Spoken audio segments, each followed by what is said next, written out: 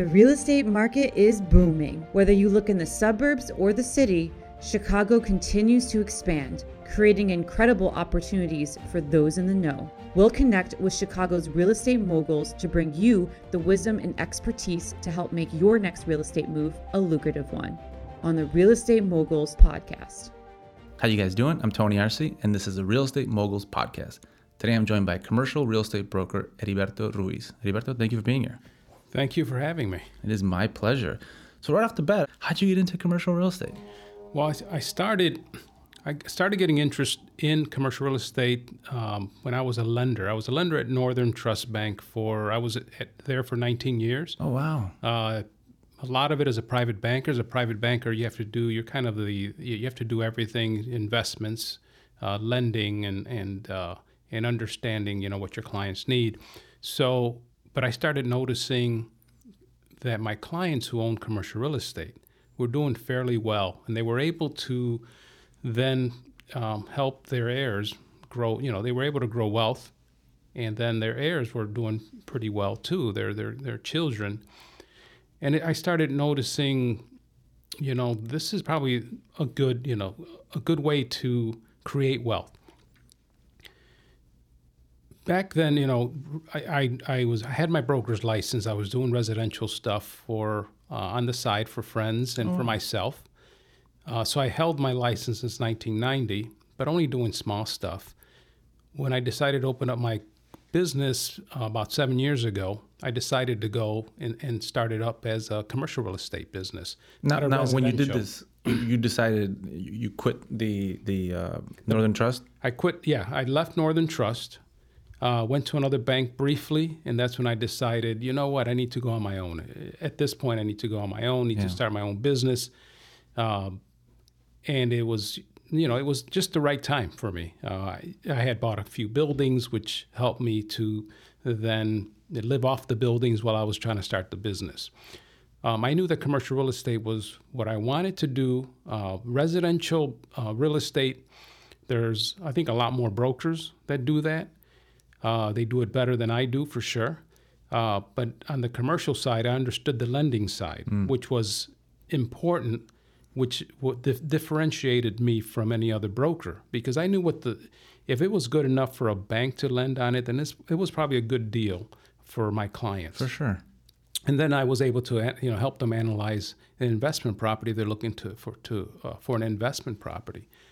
So my abilities based on my lending experience was something that would help my clients. And that's and I also understood the process of buying a commercial property, whether it was environmentals, your debt service, to understand what a bank would be interested in a property, and the house, the full process that you had to go through to buy a commercial property. It's different than residential because you have a lot more due diligence that needs to be done. An analysis on income if it's an investment property. If you're buying a property for your business, what's important for you and for your business and for the property to have, whether it's higher ceilings, whether it's a drive-in doors, whether it's overhead doors. Or parking, even parking. For sure, so, right? All those things play a huge factor. Play. So, but I really enjoyed the commercial side of it. The other difference between the residential and commercial, it's not an emotional purchase or sale. For sure, right? That's so true. That is, so I enjoy more the non-emotional. I want them to.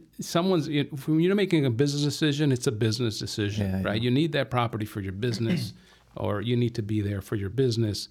It's not an emotional. Somebody's trying to get over on me by hiding something on the property. Right. So. And again, I noticed how commercial real estate really grew a lot of wealth for a lot of families in Chicago and in the suburbs. Well, absolutely. I mean, real estate, we all know it's, and finally now, I think it's getting that headwind that people see that it really is the only kind of true investment, right? I mean, you see crypto and everybody's out there, but it's all suspect, right? You don't know what that's going to turn out to. But one thing is that real estate has always proven to be true, right? That it increases in value. It holds its value at the very least. Yeah, that's true. And it scared a lot of people, right? In 07, 08, right? When the market crashed, the housing market. But I think we learned from that. And I mean, you were right there. I mean, Northern Trust, lending, you probably saw the worst of the worst stuff. I did see the worst of the worst, and I saw how banks acted or didn't act on helping people, and I saw how people got into their own issues, on their own, because they weren't following what they should have, right? That they weren't doing what they should have been doing. They were just going with the hype. They felt that they bought something now, they could sell it tomorrow for more, which at that time, for a short time, almost like cryptocurrency, you can do that, right? You can, but that wasn't the way to go. And they were overpaying, is what you're saying too, right? They were overpaying. They were overpaying. I mean, there's still properties to this day that haven't recovered in certain areas, that people are still underwater, which is sad because it shouldn't be like that. But with that, I learned the commercial side really didn't take that much of a hit. There were retail properties right? Strip malls, and again, just like they are now, retail properties are still taking hits. But for the most part, apartment buildings were still, doing well because people need to rent. For sure. You have your warehouses are still doing well. It seemed like office buildings did well and they recovered. So depending on where you were at, unlike the housing market, which took single family condo market, which took a while to recover. For sure.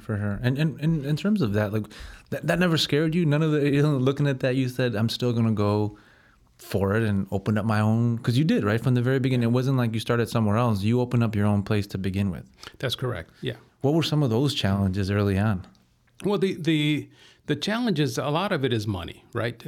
For sure. That's kind of you have to decide how much you're going to spend. In commercial real estate, it's a lot more expensive than a residential real estate. You have your search engines are more expensive. Yeah, for sure. Competing with So you're looking. There's aren't a lot of places where you can search for commercial real estate. The main one is CoStar, LoopNet. Those are owned by the same person, and those are a lot of expense. It's very expensive to be part of that CoStar, LoopNet. But you have to have it. So you're looking at $450, $500 a month just to have that. And as a business, you're looking at you need insurance, right, for your business. You need a website. When I went in all in. I mean, this is the first time you brand.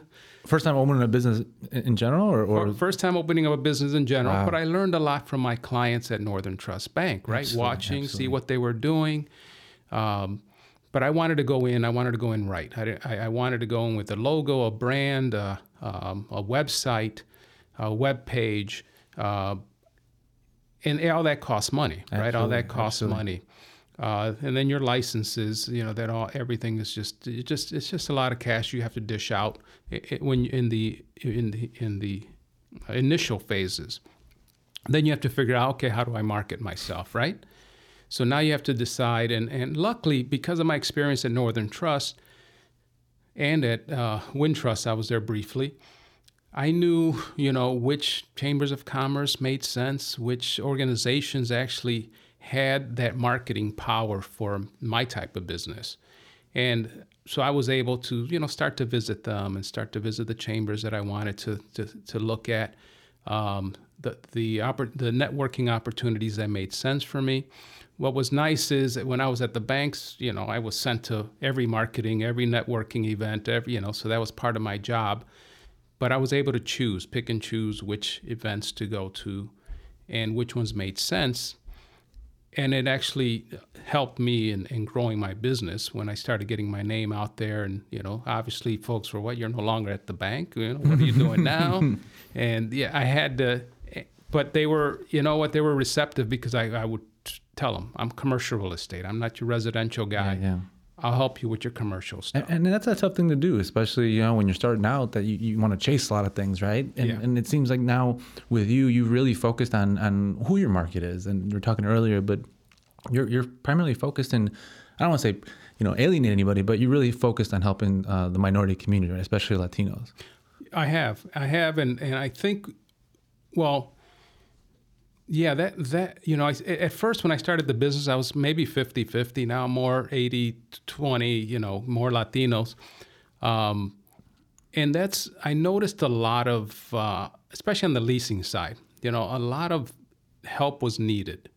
And I would do a lot of help on the leasing side because I've seen clients who have signed leases that are bad for them. Absolutely. And I've seen it on both sides, either by the owner who has a retail area that they want to lease out, or even a tenant that's looking and they signed a bad lease. So I started providing pro bono, lease reviews before you sign it. Let me take a look at it. I'll let you know what I think about it based on my experience. And it's not a lot of experience, 7-8 years now of experience, a little bit in the banking side, but I started to notice, what's important in the lease and what's you have to be careful with and how to understand it.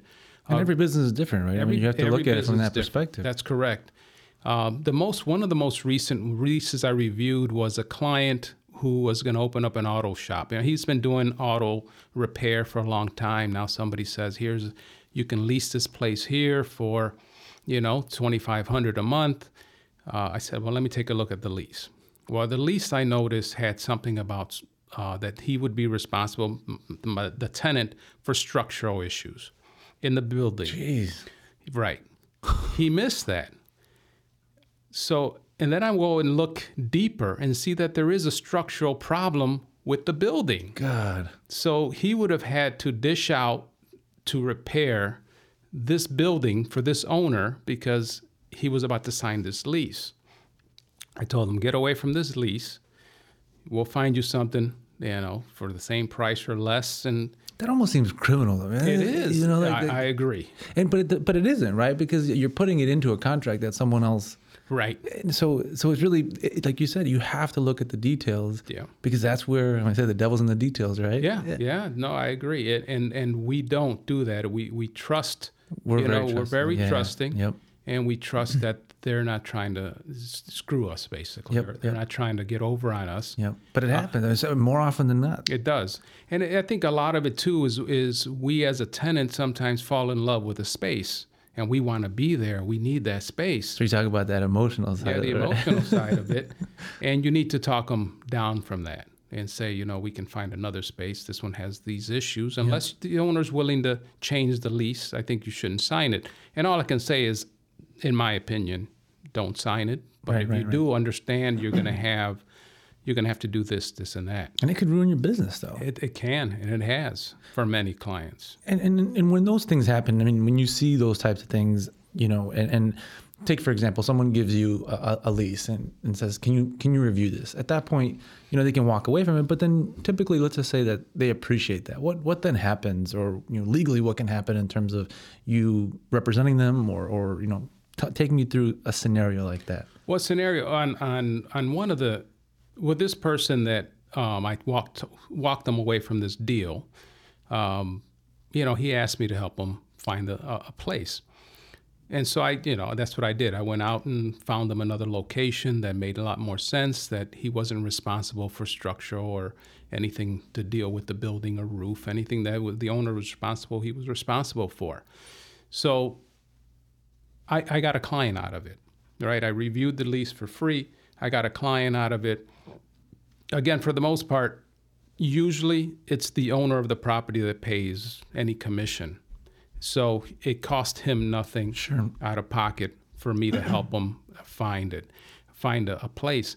And I think a lot of tenants, or even any tenant looking for a space, they should hire a broker.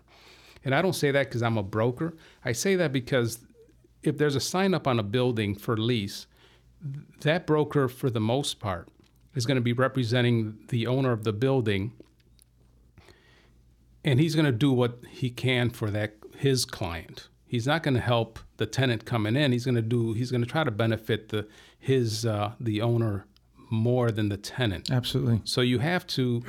It's better for you to get a broker that can help you. Almost like you need, when you need a lawyer, you need a lawyer. Of course. You need a broker. You should, they will help you negotiate, review the lease, and get you the right vendors. Even, I mean, I think one of the benefits of using or helping you is I have a lot of vendors that I can get to you to help you, whether it's for construction, whether it's someone to review look at the roof. And I understand what the due diligence part of a property is, and who should inspect it for you or look at that and give you an idea what it's going to cost. And that's an important point, though, because and just firsthand experience, right? That you are looking for something that you don't know someone's, personally. In that trust is something that's very difficult to build. And when you already have that and can say, look, these are people that I deal with, they're not going to screw you over because they have to deal with me all the time, right? And that's so important that people, I think, overlook that so often, that when you get into a new business, there's so many things that are unforeseen that you don't know if you're going to need, right? Yeah. So one of the things I wanted to ask about was just those contracts, because obviously when you're looking at something, you're at the point where you're already writing a contract, you're looking at it, right? But is there something that as you're going out there that can kind of give way to what's going to be in the contract, or is that something that you're just going to have to wait and figure out once you're committed, that someone presents you a contract? Does that make sense? The question makes sense? No. So, like for example, the structural damage parts. So you get there, and you see this is really something I want. Great, let's go, move forward with the negotiations. Yeah. At that point, are all those things revealed before the contract's even drawn up, so you know about that going into it? Or is that something that just surprises people when the contract shows up? Yeah, I mean, you should do an inspection. I mean, I think that's the key. I mean, it can be surprising. Usually a good broker can see a lot of these things. Mm-hmm. A good broker who has experience with buildings. Again, I've had my own properties, my own investment properties. So I can see a lot of things probably that most brokers cannot, because I've seen it. One thing that I really know and understand is what's asbestos, right? And I can see it, and I can tell a client, you know what, I'm not an expert, an environmental guy, but I'm almost sure that's asbestos. Wow. So understand that could be asbestos. So, and we'll do an inspection to check it out. So yeah, you need to, knowing what's out there, having experience in it helps. Otherwise, yeah, you should have some kind of inspection. You should have that clause in your contract that says, I need this many days to do a little due diligence on this property before this contract is viable. So at what point should someone, decide that, hey, we'll move forward, we're looking for a space? Is that something that they should ever even think about doing on their own, or just contact you right away? No, they should contact a broker right away. Yeah. First of all, we have access to a lot more properties than they would. They can drive up and down a street and take a look at it. Not all the properties that are available have a sign on them. For sure. So through our, my search engines, I can look at different, see what's available, where it's at. I can also look at the average prices, or the prices that most of the properties are going for in that area for lease or for sale. So I can do, what's considered a CMA, where I can let you know pricing. And that's important because you don't want to overpay for a location. If you know someone else next door is paying $15 a square foot a year, why are you going to pay $20? Right. If most leases are not triple net leases where you're paying for common area maintenance, for taxes, then why should you pay? For sure. And that's important because that all adds up. That's all costly. So if you can get a broker immediately to start searching, I think that's very important for you. If you find a space that you're interested in, I still say call a broker instead of calling the sign that's up there. For sure. Because I think it's important for you to have your own representative.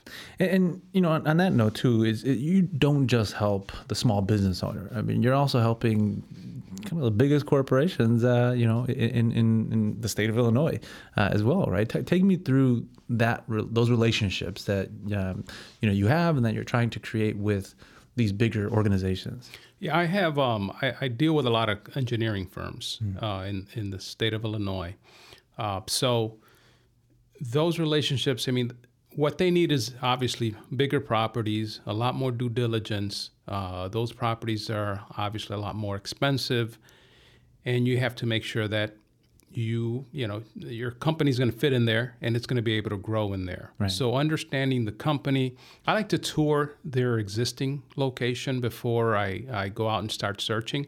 I like to look at how they set up their properties, what it is they need besides just the office, how much parking they need, do they need any warehouse space with that. So it's important for me to go visit and understand their business before I go and start searching. I also, will look at options. They might say they want to be in the West Loop. I said, well, what about this area? Yeah, it's a little cheaper. It might be a little cheaper. It might be a little better for you. Or maybe sometimes a little more expensive, but you're getting a better property. Maybe you have ceiling height that you need, and you can find it there where you can't find some of those in Chicago. So it's a lot. Again, I do the same kind of due diligence, even whether it's a big company or a small company, but I know there's a lot more and a lot more vendors you need. I mean, some of those properties have 6 or 8 HVAC units on the roof that you need to, you need an inspector to look at each and every one of those, because each and every one of those are going to be $20,000 if they're messed up, if they're broken. Wow. So, but one of the important things to know also is you're an MBE, right? Business. So yes. Tell me a little bit about that and why that's a benefit to organizations that are considering hiring a commercial real estate broker. Well, I believe I'm one of the only MBE Latino-owned companies, commercial real estate companies in the state of Illinois. Wow. Which, right now, I'm proud that I am. It's sad that I am, to tell you the truth. I wish there were more. For sure. I do know a lot more Latino commercial real estate brokers, and we kind of get together and talk and discuss and help each other whenever we have something to help each other with. But it's, that the MBE helps. What I can do with the MBE is there's some state, county, university projects that are out there that need 20%, 15% requirement to have a minority business involved in the whatever the program is, whatever it is they want to do. A recent one was a Northeastern University. They're looking for brokers to develop well, they have a lot of land. They have land on Kimball, land by their university right now, and some properties that they want to just change a little bit, and they wanted ideas. So I put together a group to bid on that and sent an RFP request for proposal. So we put in our proposal to try to get that deal. It's, having an MBE, it doesn't give it to you. They don't give it to you just because you have an MBE and you're the only Latino MBE. You need to, again, get their trust and get at least one done before others start to trust in your organization. For sure. But that's something that I wish I could grow a little bit more, right? Especially on the state side. The state's always looking to lease properties for the different departments. And the city is also doing that, and CTA and all those. So that part of the business I like to grow a little bit more, to see if there's more. There are more opportunities out there. Again, in order for me to do that, I have to get my first one done, so that then they can see that I can do that business. I'm a newer business for the most part. I'm 7 years in. This is I start my 8th year in April. Congratulations, by the way. That's a pretty big accomplishment. Thank you. Yeah. So, I'm surprised, not really surprised. It's been fun, to tell you the truth. After 28 years in corporate America, it's fun to have started and have a business that's successful, and it's fun to do. Absolutely. So, but the MBE part of it, Minority Business Enterprise, I'm a BEP, which is a business enterprise program, and a DBE, disadvantaged business enterprise. It's a lot of acronyms. So all those acronyms, right? They haven't added to any type of additional income, but it's coming. But it'll happen. I know it'll happen. It's just getting to the right people. Again, corporations, I can do stuff for corporations who need that in their, to have some kind of MBE portion. And, the corporations like Walgreens, let's say Walgreens is looking for space, right? I can help Walgreens look for space or sell some of their old space. Starbucks looking to grow space. All those, they have their brokers who help them. It's just having them pivot a little bit and just share the wealth with others. It's not even that. I mean, I think you offer a different perspective that if you are truly, the only, let's say, Latino-owned commercial brokers, that it's a huge market. So why wouldn't a corporation want that expertise, not from a real estate standpoint, but even from a cultural standpoint, that you bring something different to the table? And I think you're doing a great job. And one of the things that we had talked about was the growth for the business, right? Mm-hmm. In terms of mentoring, I guess, a new generation of brokers. Tell me a little bit about the vision for the company going forward. Yeah, I'd like to, what I'm doing now is adding brokers, right? And I do like to get some youth, some young brokers into the business, even some that are doing residential that want to now do more, start learning commercial. The commercial side, I think what I need is I'd like to teach what I know, right? My years of being at a bank to even my 8 years now of doing straight commercial real estate, I think there's a lot of knowledge that I'd like to pass on to different, to whoever's interested in joining the team. Whoever's hungry, right? Whoever's hungry, yeah, that's what I see. You got to be hungry as in real estate. It's a contractual job. It's not something. It's you eat what you kill. What you hear, I'm sure you hear that a lot. Oh yeah. And you need to be hungry when you start off to get your name out there. Yep. And for folks to trust you and clients to see that you know what you're doing. It's not something you get your broker's license and all of a sudden business will come. It isn't like that movie where you build it, they will come. It's not like that. In real estate, you got to be out there. Yep. You have to have your face. That's why this pandemic has been a little tougher on the business, because I grew the business face-to-face, being face-to-face at different events, networking events, Chamber of Commerce events, giving classes on lease reviews or leases and what to look for in leases. I was doing some pro bono stuff for some of the Chambers of Commerce. And to not be able to do that, I've had to pivot like everybody else. Yeah. How do I get my name out there? And it's changed the way I do it. I still want to be face-to-face with clients. Luckily, my referrals, the clients are happy with me that I worked with, that they've referred business and they referred their friends to me, which has helped grow the business. But I definitely need brokers, young brokers who are interested in either changing from residential and learning the commercial side so that they can see the opportunities there, especially on the leasing side. The leasing side, it can be a good money income producer. Absolutely. for brokers, and they just don't understand it.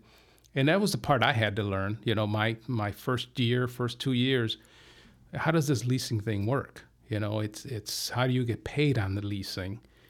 And that was the toughest part for me as a broker, to learn the leasing. I knew the brokerage side inside out. It's all almost the same as the residential, except they're probably higher prices for the most part.